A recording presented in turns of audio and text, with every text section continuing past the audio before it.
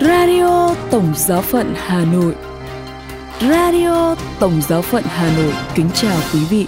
Mời quý vị nghe chương trình phát thanh hôm nay thứ Năm ngày 30 tháng 11 với những chuyên mục Giáo lý hàng tuần với Đức Thánh Cha và kế đến là chuyên mục Tin thời sự. Bây giờ mời quý vị nghe Giáo lý hàng tuần với Đức Thánh Cha. Sáng thứ Tư ngày 29 tháng 11, do thời tiết đã trở lạnh nên Đức Thánh Cha Francisco đã tiếp kiến chung với các tín hữu tại Đại Thính đường Phaolô 6 ở nội thành Vatican. Trong buổi tiếp kiến chung, Đức Thánh Cha tiếp tục chia sẻ bài giáo lý thứ 28 về sự hăng say loan báo tin mừng, lòng nhiệt thành tông đồ của tín hữu có tựa đề Loan báo là cho hôm nay. Những lần trước đây, chúng ta đã thấy rằng việc loan báo tin mừng theo tinh thần Kitô là niềm vui cho tất cả mọi người. Hôm nay chúng ta xem một khía cạnh thứ ba, loan báo là cho hôm nay. Người ta hầu như luôn nghe nói về sự bất hạnh ngày nay, chắc chắn giữa những chiến tranh, thay đổi khí hậu, những bất công trên trái đất và các cuộc di cư, khủng hoảng về gia đình và hy vọng, không thiếu những động lực gây ra lo âu. Nói chung, ngày nay dường như người ta quen với một thứ văn hóa cá nhân lên trên mọi sự và đặt kỹ thuật ở trung tâm tất cả, với khả năng của nó giải quyết nhiều vấn đề và với những tiến bộ vượt bậc trong các lĩnh vực. Nhưng đồng thời, thứ văn hóa tiến bộ kỹ thuật cá nhân này làm cho người ta khẳng định một thứ tự do không muốn có những giới hạn và tỏ ra dửng dưng đối với những ai bị bỏ lại đằng sau. Và như thế, nó làm cho những khát vọng lớn của con người phải theo những tiêu chuẩn thường là tham lam của kinh tế, với một quan điểm về cuộc sống loại bỏ những ai không sản xuất và khó nhìn xa hơn những gì trước mắt. Thậm chí, chúng ta có thể nói rằng chúng ta đang ở trong nền văn minh đầu tiên của lịch sử, cố tổ chức một xã hội loài người trên toàn cầu mà có sự hiện diện của Thiên Chúa, tập trung vào những thành phố đồ sộ vẫn tiếp tục nòng ngang, cho dù chúng ta có những tòa nhà chọc trời gây chóng mặt. Ta nghĩ đến trình thuật về thành Pa Ben và cây tháp của nó. Tại đó, người ta kể lại một dự phóng xã hội, dự kiến hy sinh mọi cá nhân cho tính hiệu quả của tập thể. Nhân loại nói một ngôn ngữ duy nhất, thậm chí chúng ta có thể nói họ có một ý tưởng duy nhất như thể được bọc trong một thứ mê hoặc chung nào đó, hút mất sự đặc sắc riêng của mỗi người trong một bong bóng đồng nhất. Bấy giờ, Thiên Chúa làm cho các ngôn ngữ hỗn độn, nghĩa là tái lập những khác biệt, tái tạo những điều kiện để họ có thể phát triển những đặc tính riêng, hồi phục sự đa dạng tại nơi ý thức hệ muốn áp đặt sự độc nhất. Chúa tước bỏ nhân loại khỏi cơn mê sảng say về sự toàn năng. Chúng ta hãy tạo cho chúng ta một danh tiếng. Dân thành Pa Ben phấn khởi nói như thế. Họ muốn lên tới trời xanh, đặt mình vào chỗ Thiên Chúa, nhưng những tham vọng của họ nguy hiểm, làm tha hóa, tàn phá, và Chúa làm xáo trộn những mong đợi đó. Ngài bảo vệ con người, ngăn ngừa một thảm họa đã được báo trước. Trình thuật này thật là thời sự. Cả ngày nay, sự gắn kết thay vì dựa trên tình huynh đệ và hòa bình, thì thường dựa trên tham vọng, trên những chủ nghĩa quốc gia, trên sự tương hợp, trên những cơ cấu kinh tế, kỹ thuật, ghi tạc tư tưởng rằng Thiên Chúa thật là vô nghĩa lý và vô ích.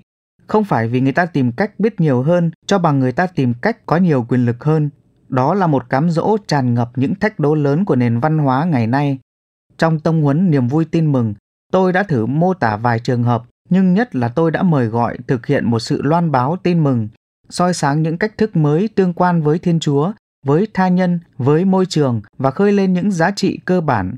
Cần đi tới nơi mà những trình thuật và mô thức mới để nhờ lời Chúa Giêsu mà đạt tới những nòng cốt sâu xa của linh hồn đô thị. Nói khác đi, ta chỉ có thể loan báo Chúa Giêsu ở trong văn hóa thời đại của mình, luôn tâm niệm những lời Thánh Phaolô về ngày hôm nay. Đây là lúc thuận tiện, đây là ngày cứu độ. Vì thế, không cần đối nghịch với ngày hôm nay những cái nhìn khác đến từ quá khứ, và cũng chẳng đủ khi chỉ tái khẳng định những xác tín tôn giáo đã thủ đắc, tuy là chân thực, nhưng trở nên trừu tượng với thời gian qua đi. Một chân lý không thể trở nên đáng tin hơn vì người ta to tiếng khi thông báo nó, nhưng đến từ cuộc sống chứng tá. Lòng nhiệt thành tông đồ không bao giờ chỉ lặp lại một kiểu cách đã thủ đắc, nhưng là làm chứng rằng tin mừng ngày nay sinh động ở đây cho chúng ta. Ý thức về điều đó, chúng ta hãy nhìn thời đại và văn hóa của chúng ta như một hồng ân, nó là của chúng ta, và loan báo tin mừng không có nghĩa là phán xét chúng từ xa, và cũng chẳng phải là đứng ở tiền sảnh hô lớn tên Chúa Giêsu, nhưng là bước xuống đường, đi tới những nơi người ta sinh sống, lui tới những nơi người ta đau khổ, làm việc, học hành và suy tư.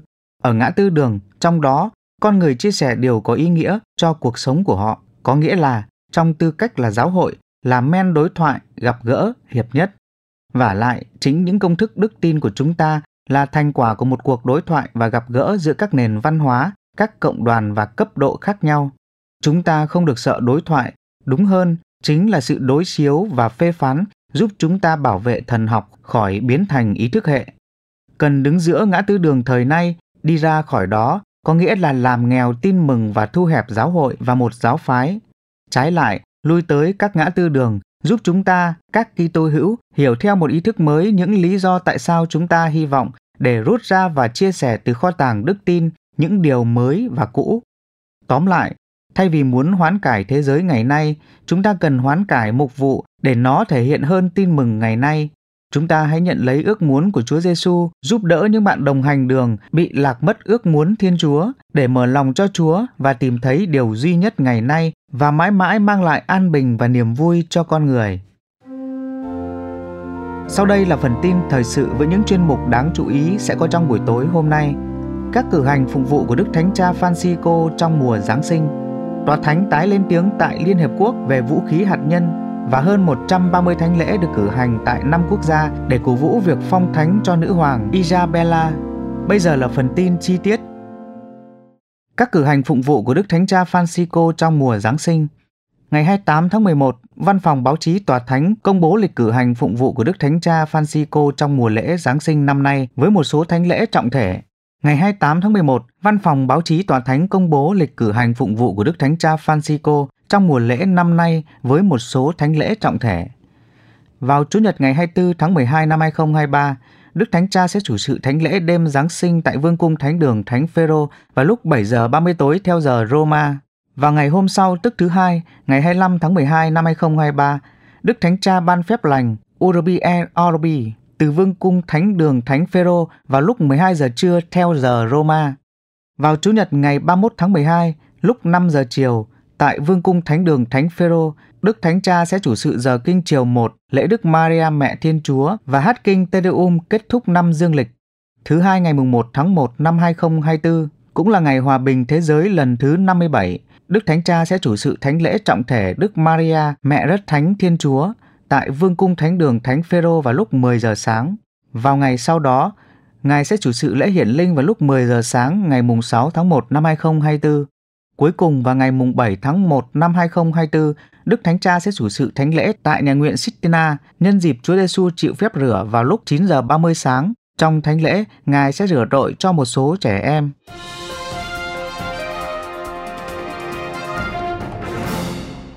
Tòa Thánh tái lên tiếng tại Liên Hiệp Quốc về vũ khí hạt nhân. Vào ngày 28 tháng 11 vừa qua, tại cuộc gặp gỡ thứ hai của các quốc gia thành viên Hiệp ước cấm vũ khí hạt nhân để trao đổi ý kiến, Đức Tổng giám mục Các-cha, đại diện Tòa Thánh tại Liên Hiệp Quốc ở New York, tái lên tiếng về Hiệp ước cấm vũ khí hạt nhân. Phát biểu tại cuộc gặp gỡ, Đức Tổng giám mục, quan sát viên thường trực của Tòa Thánh tại Liên Hợp Quốc đã nêu bật những hậu quả kinh khủng của vũ khí hạt nhân gây ra cho con người và môi trường. Ngài nhắc lại lời Đức Thánh Cha Francisco nói rằng mục tiêu tối hậu hoàn toàn loại trừ các vũ khí hạt nhân đã trở thành một thách đố cũng như một mệnh lệnh đạo đức và nhân đạo. Hiệp ước này nhắc nhở chúng ta rằng một thế giới không có vũ khí hạt nhân vừa là điều có thể, vừa cần thiết. Đức Tổng giám mục Các-cha cũng kêu gọi thực thi một nền luân lý đạo đức về sự giải trừ vũ trang. Chẳng vậy, những điều khoản trong hiệp ước sẽ không đủ. Ngài kêu gọi thực hiện một nền hòa bình dựa trên tình huynh đệ và liên đới hơn là trên ý niệm tiêu cực về an ninh dựa trên sự răn đe. Đức Tổng giám mục cũng nhấn mạnh những nghĩa vụ tích cực của hiệp ước vốn cung cấp những phương thế thiết yếu để đảm bảo rằng các cộng đoàn bị tổn thương vì việc thử nghiệm các vũ khí hạt nhân có thể trở lại con đường phát triển toàn diện. Trước khi kết thúc bài tham luận, Đức Tổng giám mục Các-cha nhìn nhận sự hiện diện của những người sống sót từ hai cuộc dội bom nguyên tử Hiroshima và Nagasaki, Nhật Bản, tại cuộc gặp gỡ cũng như các nạn nhân khác của việc sử dụng và thử nghiệm các vũ khí hạt nhân. Qua những hồi niệm và những tiếng nói ngôn sứ của họ, họ giữ cho ngọn lửa lương tâm của tập thể, làm chứng cho các thế hệ kế tiếp về những kinh hoàng đã xảy ra hồi tháng 8 năm 1945 và những đau khổ khôn tả vẫn còn tiếp diễn ngày nay. Ước gì ý thức tập thể này nhắc nhở chúng ta hãy cảnh giác trước một não trạng duy kỹ thuật, trong đó những tiến bộ khoa học không có sự tiến bộ về tinh thần trách nhiệm và các giá trị nhân bản đi kèm.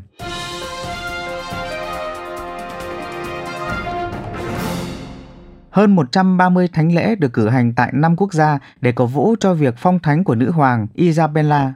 Và ngày 26 tháng 11 năm 1504, nữ hoàng Isabella của Tây Ban Nha được mệnh danh là quốc vương Công giáo qua đời.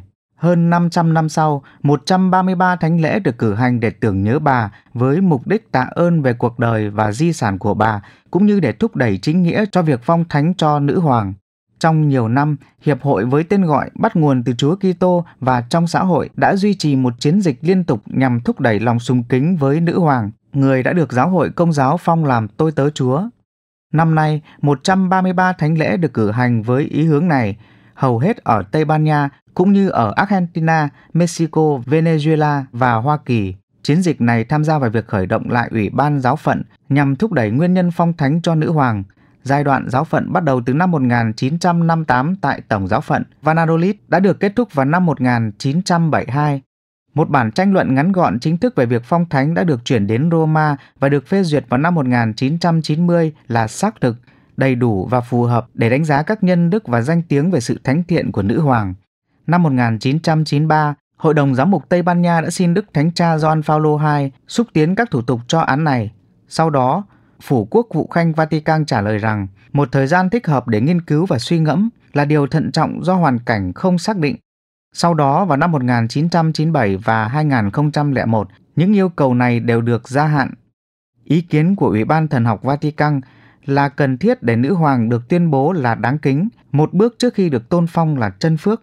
Đức Tổng Giám mục Luis Agelo, Tổng thư ký Hội đồng Giám mục Tây Ban Nha cũng đã nhấn mạnh đến cơ hội khuyến khích công việc của Ủy ban vào thời điểm mà các hiện tượng như chủ nghĩa xét lại lịch sử bởi nền văn hóa hủy bỏ, cũng như chủ nghĩa bản địa giữa các dân tộc châu Mỹ đang tìm cách khôi phục danh tính của họ, đang làm lu mờ danh tiếng của nữ hoàng.